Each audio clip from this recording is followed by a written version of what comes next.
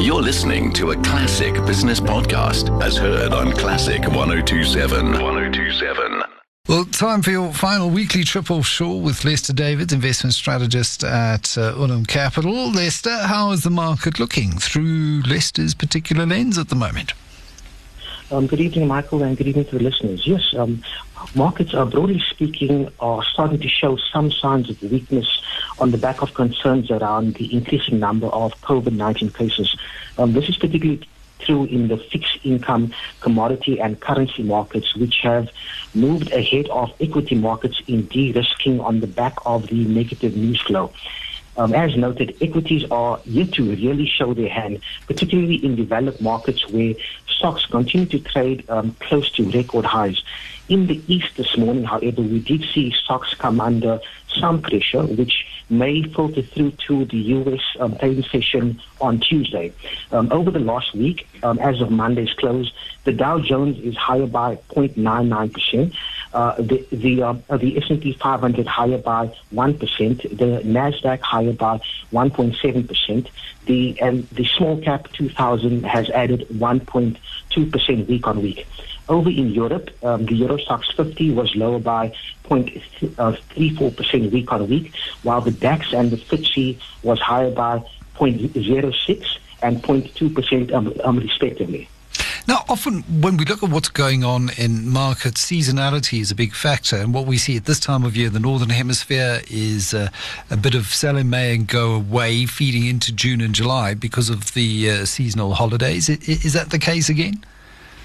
Well, if we have a look at 2021, this was certainly not the case. While we were supposed to see, from a historical perspective, markets taking a bit of a dip from the middle of June towards the end of June, it was interest rates and the subdued nature of interest rates, with the U.S. 10-year sitting at around 1.45%, that actually helped U.S. equities retain the record levels. And I think this could, the particular reason behind this was that we've got the growth stocks in the U.S. Where lower interest rates have been supportive of the elevated levels for quite a while.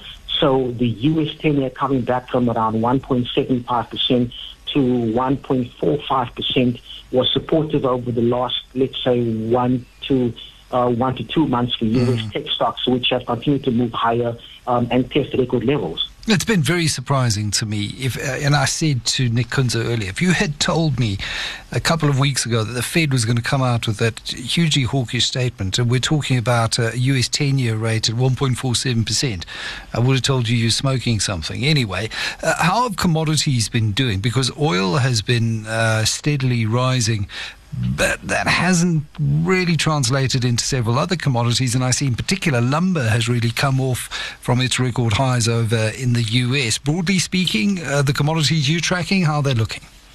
Yes, so while commodities have attempted to rebound on the back of a pause in the upward trend in the US dollar, what we've seen is that many have actually struggled to put in a solid reversal, as the dollar has given us some kind of pause. For example, we've seen gold still stuck below the 1780 level, silver stuck below the 26 level. We do think that the concerns around the macro environment, as we noted earlier on, the rising COVID-19 cases, that should actually put or sustain the pressure on the precious metals and the commodity space. And if the US dollar continues to firm up and move higher, we see this pressure on precious metals and commodities continuing. What's the Unum one big thing for the week? This week, we'll be looking at the U.S. Department of Labor, which will be releasing the June payroll data, where it is expected that around 650,000 jobs will be added. We do know that the number of jobs added during the month of May came in below consensus, which will leave some pressure on expectations that the U.S. economy could be running too hot. The print itself would essentially provide an input and guidance for the Federal Reserve on the path for interest rates. Should the print exceed expectations, it would be supportive of a stronger US dollar, which may cause the broader group of risk assets to come under pressure even further, even though they are sitting at elevated levels at present. Earnings, I know we had Nike come out and really surprise. That was the big one last time out. Nothing much at the moment, though. Nothing much in terms of earnings at the moment. Only around 25 businesses that are reporting this week. However, we will get insight into the chip sector as we've got Micron Technology reporting this week. As you know, Michael, there has been a shortage of chips globally, and I think the results from Micron should give us some kind of insight into the supply-demand dynamics, which has been affecting sectors globally, specifically the auto sector, as well as the gaming sector. So that is one business that investors should be looking out for on later in the week.